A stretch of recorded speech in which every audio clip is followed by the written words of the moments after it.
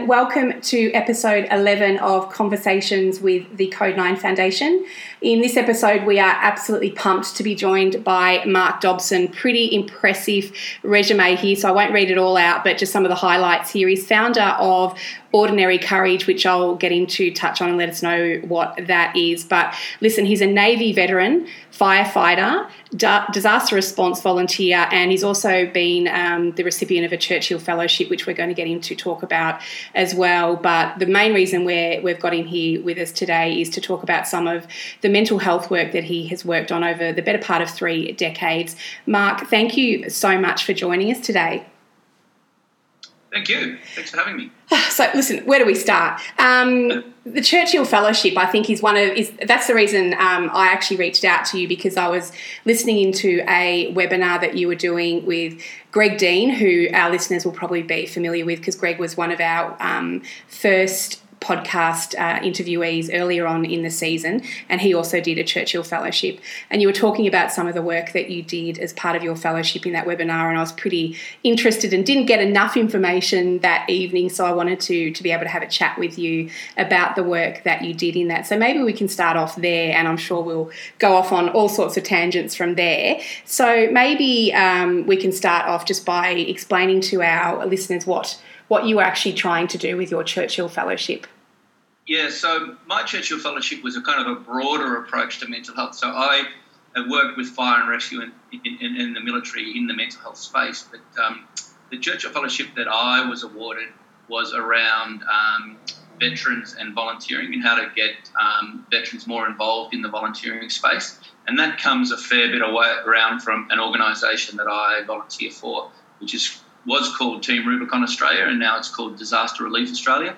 And it's an organisation that harnesses the skills of veterans and first responders to do disaster relief work. So we go into areas post-disaster and engage with the community. And if you work in the emergency service space, you know the response stuff we do pretty well. But then when, a week or two after the event, there's what happens next. And the recovery phase in the emergency management structure is a little bit underdone, and that's where we spend a lot of our time with Disaster Relief Australia. So we have volunteers, we go into the field, we use a very structured incident management team, very similar to most emergency management agencies, and then we put teams in the field. So we engage with local residents, work out what needs to be done, triage that work, and then get out in the field. So we do, we've done Cyclone Debbie up north, we did floods in Townsville, we've done bushfires in Tafra and Maclean, and the last black summer sort of we had ended up having 4 operations running consecutively over summer. Just look in Adelaide, Kangaroo Island, Victoria, and New South Wales. So we do basically the grunt sort of work that a lot of the community members can't do and in desperate need of. So I have to ask Mark here too, because Team Rubicon, that you were formerly known as, great reputation. I've heard so many great things about it, but I've got to ask, why the name change? Where did that come from? There's a couple of reasons behind the name change. The first one was that every time you met someone, you spent the first 5 minutes explaining what Team Rubicon is, what the Rubicon was, and all that sort of stuff. Whereas Disaster Relief Australia pretty well says exactly what we do. So fair enough, yeah. That's the key element. Another thing was that even though we're still closely linked to Team Rubicon in the US, there were some licensing challenges about whether we could put logos on things and stuff like that. So we just wanted to have our own identity a little bit, and that was probably the key 2 factors of the change. But, I think we're still very associated with Team Rubicon worldwide, and the Team Rubicon has arms in. It started in the US, but it has arms in Canada, the UK, Australia, and Norway. So, and they're planning to expand, across the rest of the world. And it's a great way to, harness the skills of veterans. I think one of the things, if you talk to any veteran, they have amazing skills. Our CEO goes, "Don't tell me I can't use a chainsaw. I used to open doors with explosives." They've got amazing skills. They're very, self-driven, self-motivated. They've been leading small groups of people since they were in their 20s, and they're really, really good at it. So just harnessing those existing skills makes perfect sense. So that's where DRA kind of spends most of its time and its energy. So that's the one side of it. We do community relief sort of work. But the other side is that it gives veterans back their sense of service, their sense of purpose, and their sense of identity. And that's really, really important. The people that go away with this, the veterans that go away with this, really reconnect and have a similar sort of a veteran experience to what they really enjoyed in the military. And the other side of that is that then they reconnect with first responders and civilians that deploy with us, and they broaden their network a little bit. I think a lot of veterans have problems transitioning back into civilian life because they surround themselves with other veterans, and it's just a little closed group of people just thinking about how good the old days were, and what they need to do is start to be thinking about the future, and that's what DRA does. That's something we've certainly taken away from a lot of the podcasts that we've had this season, from Jeff Kennett, from Graham Ashton, from Tony Walker, from Andrew Chris. But one of the recurring themes that's coming out of that around mental health and wellbeing, particularly in the retired population, is this whole concept of once you retire, you take off your uniform, you lose your identity. And one of the biggest issues is that so many responders tend to really, their mates are all within that service as well. And so Cameron Ling, actually, it was a bit of an awesome podcast that we had, and he was obviously the captain of the Geelong Footy Club, and he was talking about it was similar for him from that elite football perspective. But one thing he highlighted that he found really beneficial right through his career is he always had mates outside of the footy club, and that helped him ease into retirement and transition, because he did have friends outside of the footy club. And he said so he thinks that that's really important for people inside the emergency services, and I'm assuming for veterans as well, is that to have mates and activities and interests outside of work is going to be so important to help people transition when that time comes. And so I'm assuming that that's something that would have resonated with you guys as well as veterans, is that it probably doesn't help when all of your mates and all of your interests and all of your activities are within the military, and then when the military is taken away, who are you? Yeah. No, I think that's exactly right. I think, a broad network of people, friends and associates is really, a positive influence on your mental health. That's pretty well acknowledged worldwide. And I think military, it's probably tougher to have friends outside the military because of the nature of your deployments and things. Sometimes you go away for months and years, but it's so convenient. It doesn't matter what. I remember when I was on a warship, it doesn't matter what you wanted to do. There was a collection of people that wanted to do it. If you wanted to play golf, go to the movies, go for a run, do some sort of exercise, go to the pub, which was the majority of people. But there was always a cohort of people to do it. So it was really, you didn't think about it too much. But then when you leave, you go, all right, what are we doing? Oh, there's no one around. And you actually have to be a little more proactive in making those connections. And I think that's what we're really encouraging in Disaster Relief Australia, is getting people to be proactive about, the preventative measures around, creating positive mental health. And is it also, sorry to cut in there, is it also too that sometimes it's just easier to relate to people who just get it? They understand what you've seen. You can talk to them without having to filter. Because I guess, I'm nowhere near what you guys have seen or done, but just with all the work that I've done with traumatised people and everything that I've done with the 9/11 population, I didn't mean to, but I would come home and I'd talk to my husband and then vicariously traumatise him without even meaning to. And so I guess, particularly with what you guys do, as you just said, you're away for months at a time, you've seen stuff that no one should have to see. Sometimes it's just easier to talk to people who get it. You don't want to then come home and tell your friends or try to have to filter what you've seen or done. Or so I'm guessing it's just sometimes easier to have mates that just get it. Yeah, no, I think you're exactly right, and I think that's the same in the emergency service as well. If you want to have a little decompress after a nasty day at work, it's so much easier to do it with your mates, traditionally over a beer, but in any environment, rather than take it home to your family. And I think there's, I talk to my fireys about when they go home, if they've had a bad day, to let their partners know that they've had a bad day, not necessarily explain the details of it, but if you turn up and you don't let them know that you've had a bad day, then you go off and do and process that in the way that you might like it. And it might be going to your man cave and sitting quietly, or disappearing for a motorbike ride, or going fishing or whatever. If you haven't told them then people start thinking, what have I done wrong to cause this? So whereas if you open and say, hey, I had a bad day, I'm going to go and do some little decompression, and away you go, and everybody understands what's going on. And it's quite simple, but it doesn't happen enough. Yeah, it was really interesting. I shared a post on Code 9 recently, and it was, if we want our kids to be able to have open and honest conversations with us, then we need to have open and honest conversations with them as well, even though they're tough. But I think we need to be then able to, train people, I guess, and educate people about how to actually have those conversations. And I talked to Tony Walker in the podcast about that, and I asked him whether AV were training and educating paramedics about that, because I said it's all well and good to say you need to ask people, are you okay? But are we then educating people about how to have that tricky conversation that comes next? Because what if someone turns around and says, actually, no, I'm not? People freeze up, because we just don't know how to have those tricky conversations. So, I think it's really important for us within the emergency services to sort of, I don't know whether it's training or educating people or just going that next step on from normalising those conversations to actually knowing how to have those tricky conversations. And that's not just among the emergency services, but it's also among the family members as well. So that, like you said, when you go home and you've had a crappy day, that your wife or partner or loved one or whoever knows how to have that conversation.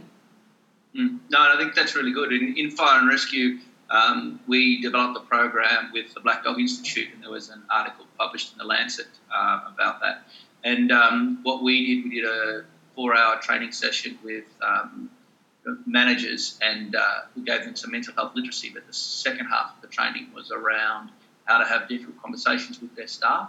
And what we found was that people came back to work more quickly if they'd had a positive conversation with their manager. So definitely it makes sense. But the second part of that was that once you've trained managers to have conversations around a person's mental health, then most other conversations get easier as well, and also once you've had your first one, the second one is exponentially easier than the first one, and they just get, once you've had your fifth conversation with a worker about their mental health, then every conversation, be it a performance management conversation, be it a difficult conversation about anything, gets easier. So there was a real flow-on effect to the communication ability of those managers. So I think it was a really positive training. We still do that with all of our managers when they get promoted, so that they can have those sorts of skills, and we encourage them to do that. And also the other part of that is that when we say if there is a problem or a conflict in the workplace, don't just assume that it's a disciplinary matter. Let's think about it from a mental health perspective first, and you address those concerns. And most of the time, the conflict or the disciplinary problem goes away because there's an underlying problem that you've addressed. It's really interesting. That was a really positive sort of training that we did. When I did a recent podcast actually with Graham Ashton in Victoria here just before he stepped down from the Chief Commissioner role, and I asked him about, what he would like to see happen in the future. And he said he would really like to see a move towards a mandatory 6-monthly wellbeing check-in, whether people were well or not. And that's certainly something that I've been advocating for quite a while, in that, we need to build a rapport between everyone in the emergency services and the wellbeing team, particularly when they are well, and that we need to reach in instead of expecting people to reach out when they're in crises. So I'm wondering what your thoughts are around that. No, I completely agree with that. We, in my time, so I was the Wellbeing Coordinator for Fire and Rescue from 2009 until 2017. And during that time, we really ramped up the wellbeing checks that we did. So originally we were doing it through our employee assistance provider, but over time, one of the challenges there is trying to get psychologists that understand the culture and can have a conversation. And if you spend the first half of your conversation with psychologists explaining what you do and how it works, then it's not a very beneficial session. So what we did was we kind of found contract psychologists, clinical psychs that could do those sort of well checks, and we gave them a brief so they understood our culture and the language and all those sorts of things. So those sessions became far more positive. Then we rolled them out to kind of at-risk groups initially, so our fire investigators and our managers and some of our trainers, and then we kind of encouraged local zone management teams to identify their at-risk stations, and a lot of those guys were were rescue stations because they were going to more incidents. So we aligned, and we're kind of still in the process of getting more and more uptake on that. So there's a reactive part to it and also a proactive part. But what we've found is that people that have had one well check and had a conversation with a psychologist are more likely to have another one or reach out to that psychologist if they were in trouble. So it definitely makes perfect sense. I think the challenge for us is how do we make that a normal part of a firefighter's life, I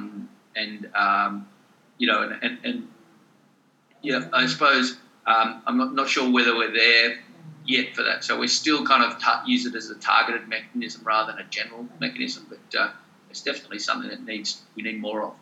So I've done one of my biggest research projects over my career is that I followed up a cohort of responders that went to the 9/11 terrorist attacks over a 15-year period, and not surprisingly saw a massive change in their mental health over that amount of time.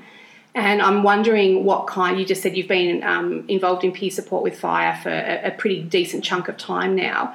I'm wondering what kind of changes you've seen in people's perceptions and reactions to mental health and their uptake of mental health services and peer support over that time that you've been involved. Is there more of an acceptance of it now? Definitely. I think there's, the work that Beyond Blue around the increasing awareness originally of depression and now, more broader anxiety and other mental health problems, has started to have an impact on all of society. I think it's a really positive thing. And I think you can notice there's generational changes in the fire service where you've got some people that have been in the job for 30 years, they still have a bit of an old, put on a strong facade, I'm a firefighter, nothing can happen to me.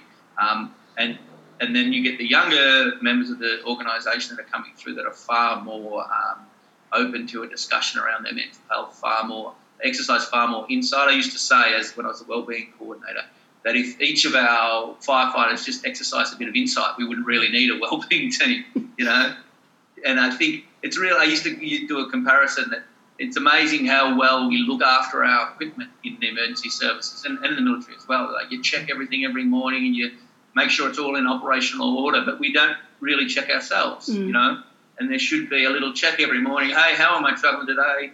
What sort of stressors have I experienced over the last week that are going to impact on me when I get to work? Because you can't, the nature of emergency service work, you can't predict when you're going to have the worst day of your life, So you could be really stressed, tired, worn out on a whole heap of other fronts and turn up to work and then experience a really, really potentially traumatic event. So, you've got to say to yourself, I need to be prepared when I get to work so that I can, deal with the worst possible thing that I might come up against. I'm aware that I started off asking you about your Churchill Fellowship and we got a little bit distracted. So if we can go back to that. Being mindful that our listeners are obviously within the emergency services more so than volunteers, what sort of your findings, what key things can you take out of that would still be relevant for the emergency services in terms of supporting wellbeing? There's probably two sides to my fellowship. The first was like a smaller piece, which is probably most relevant to emergency service workers, and then the broader one, which was I'm still working on, is how to get veterans, engaged in volunteer work and retained in volunteer work. I think a lot of our traditional volunteer organisations have a process of recruitment and retention that doesn't really suit military veterans because it doesn't acknowledge the skills that they bring and doesn't give them the leadership opportunities to, early on, and so they don't last very long. Because they've come out of an organisation that is giving them lots of opportunities and lots of responsibility, and then they say, in 10 years' time you'll get to drive the truck or something like that, and so they're not lasting 10 years. They're lucky to last 10 weeks. So that's a bigger piece of work that I have to work out how to change the attitudes perhaps of some of the volunteer organisations to have some fast tracks for military people. Because there are examples where military people have persevered and gone on to do great things in those organisations. But you can't guarantee that veterans are going to persevere. So we need better pathways. On the smaller piece, which was what I went away trying to work out how to empower younger veterans to to connect and lead a little bit better. And that's in our organisation, DRA, what we're trying to do is, foster leaders and build a leadership cohort. And what I've discovered with the people I talk to in the US is that they really empower their leaders to connect with at-risk people, and I think this is where it fits into the emergency service space. You've got to train people to look around in a group and not, it's just very comfortable to hang around the people that you have a lot in common with. But good leaders look around the group and look at the disconnected people or the at-risk people in that group and focus their energy and attention to make sure that they're included and given an opportunity. So kind of what I've come back with is I wrote a grant application to the Department of Veteran Affairs for a Young Leader Fellowship, which is really just a 1 year of training with the Australian Institute of Management, and then that's mixed in with DRA training, but then get the people to, the leaders to practice those skills by going out into their cohort of their community and identifying at-risk people and kind of bringing them into the fold.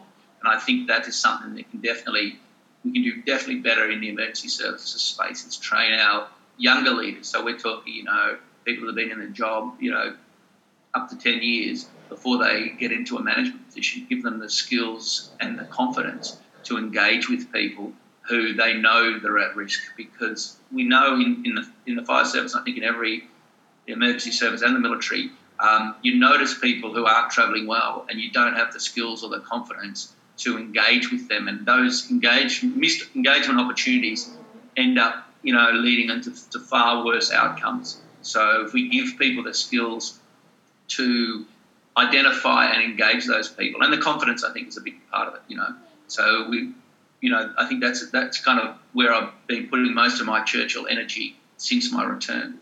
Some really interesting stuff. Yeah, really interesting ideas there. So I think we'll have to stay engaged and connected and listening to find out what you find out and how you move forward with all of that work. I think really interesting stuff there.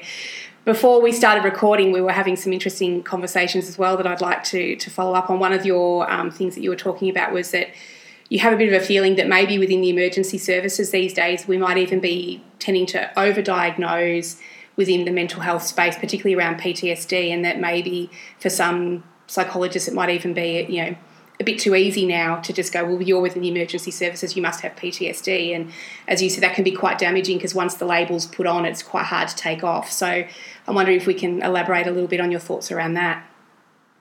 Yeah, I think, one of the challenges is, as you mentioned, if you've got a uniform or you come from a uniform service and you go into your GP or a psychologist and say, I've got some mental health problems, straight away they'll start saying, hey, what have you seen, what have you done, that sort of stuff. Whereas if we know that 1 in every 5 people has a mental health problem at any time, and uniformed people are just representative of the community, so they're going to have depression and anxiety and normal mental illnesses. So, just jumping straight to a diagnosis of a post-traumatic stress is a risk. And you can understand why, but I think what we in Fire and Rescue have done, and if someone has some mental health problem, we get a really comprehensive diagnosis from a psychiatrist first. So rather than just saying, hey, what does the GP say, we try and get them connected with a real, really well qualified diagnostic person so that they can get the best diagnosis. Because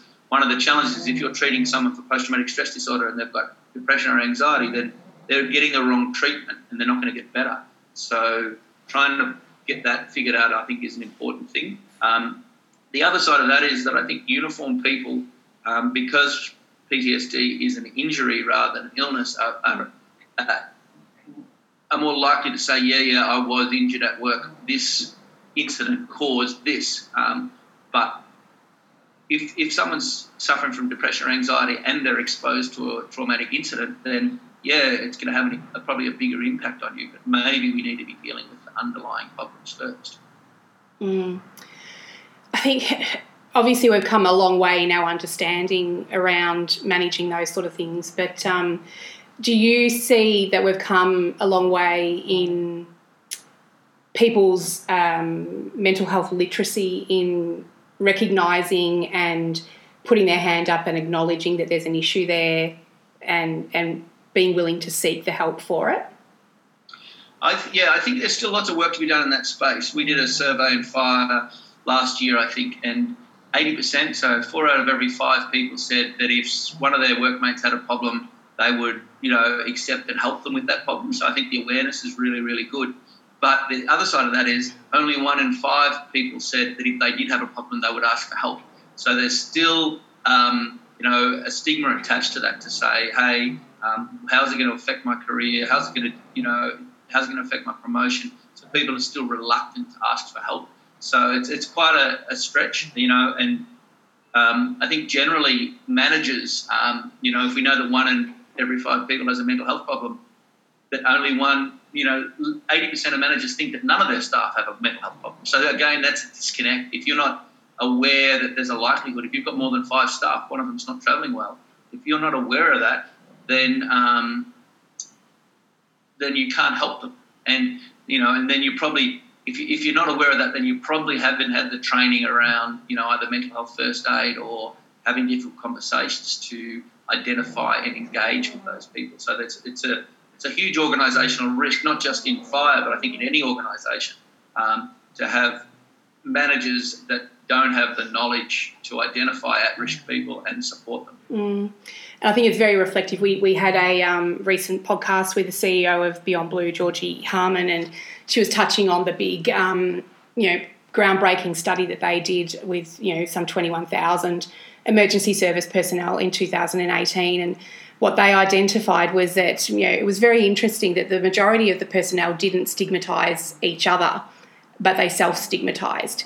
And that there was that real concern in actually putting their hand up and saying, I've got a problem here.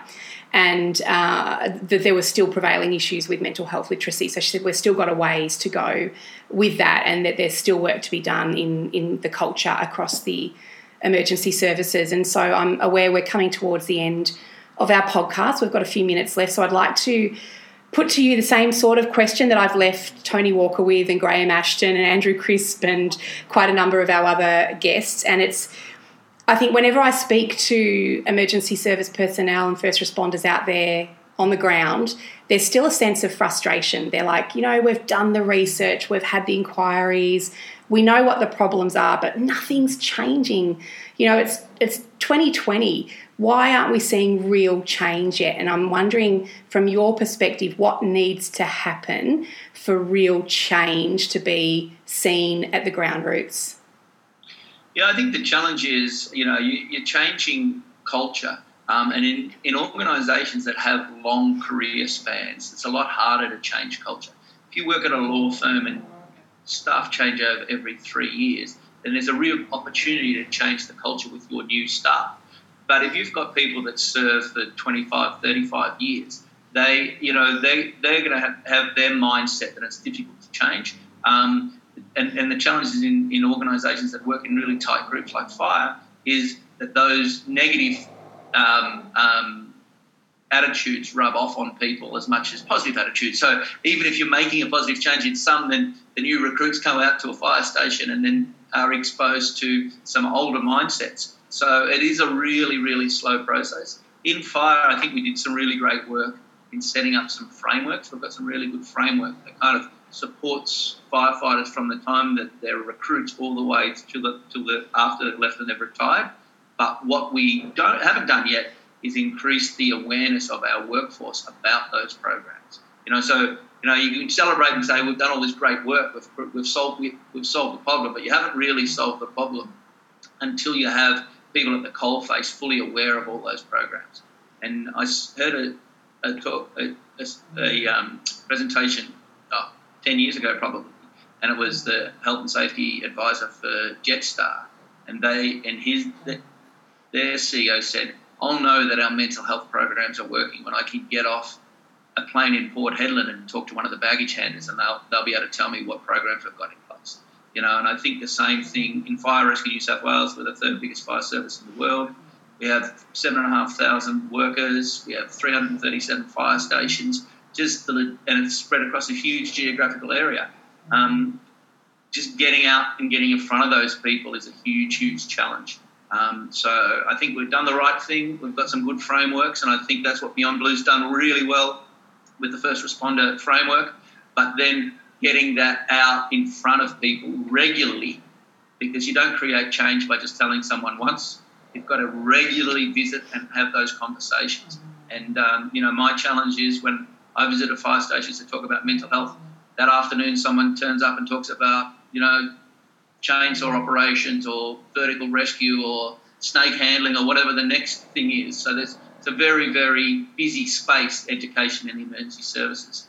And, I think that mental health is the most important thing, but the chainsaw guy thinks the chainsaw is the most important thing. So there's a lot of competing priorities. Yeah, I like your Jetstar analogy, actually, because I was, I go out and I speak to some organisations and, consult around mental health and wellbeing, and I was out at a big volunteer organisation. It was actually just as the bushfire crisis was taking off, and I remember they asked me once and they said, well, how will we know if we've made change around wellbeing? And I said, because when I go out in the field and I talk to some of your more senior volunteers around wellbeing, you'll know that you've actually made change when they don't turn around and say to me, well, just suck it up.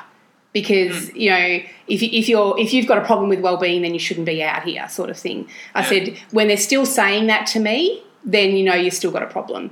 I said, because that sort of old attitude is, you've still got an issue when they're telling you to suck it up. And I like that analogy that, when you've reached everybody, then you've made a change. And as you said, sometimes that just takes time. And it's not easy. It's certainly not an easy thing to change that embedded toxic culture around mental health and wellbeing. And I think I'm incredibly proud of us here in Australia. I said I've had so many international guests come out and they go away and they're just like, wow, you guys are doing an incredible job here compared to what we've done overseas. But, yes, we've still got a long way to go. But I think, we can be pretty proud of the steps that we've put in place and how far we've come, I think. So, but, Yeah, I agree. And I think one of the things sometimes we do forget to pause and celebrate the what we have achieved. We're just so focusing on, we haven't changed everyone's mind. Well, it's going to take some time, but let's be really, really happy that emergency services are starting to think proactively around mental health, workplace mental health. And let's work out how we can support that change. And I think generationally it'll change, but it's going to take some time. And we just need to acknowledge that we're doing some good work and persevere. Everyone that says to me, how do you achieve things in a bureaucratic organisation or in the mental health space? It's perseverance. It's not through inspiration or great ideas. You have a great idea, but it takes 6 or 7 years to get that idea implemented. You've just got to bang away and keep reminding the senior leadership teams that what you're doing is important and keep them invested in it. I was really lucky in Fire and Rescue that my executive were really supportive of me. But you still have to get out there and remind them of that as well. It's not one conversation and then we're finished. Well, I think the things that I've taken away from our chat today, Mark, is that to be successful, a wellbeing program has to be both proactive and reactive. And that it needs to be implemented when people are well as well. You can't just wait until they're in crisis because that's not going to work. And that, like as we've just said, it needs to celebrate our successes as well. We can't just constantly have a negative narrative around it. We need to be celebrating what works as well. So, and I appreciate your time today to join us and to talk about what you've been working on and looking at the military and what we can learn from that and what we can learn from the volunteer space. Because there's so much that we're doing in different areas that we can bring together to the emergency services and learn from. And I think there's lots of exciting stuff. And, we can celebrate what we've been doing here in Australia because, as I said, I think so many other areas of the world look to us as world leaders in this space. So I think we can be very proud of that. So continue the amazing work. We will certainly keep in contact and watch what you're doing with a close eye. And we will certainly be getting you back in the future to give us an update on where you've been heading with all your exciting work. So thank you so much for your time today. No worries. Thank you, Erin. Thanks for having me.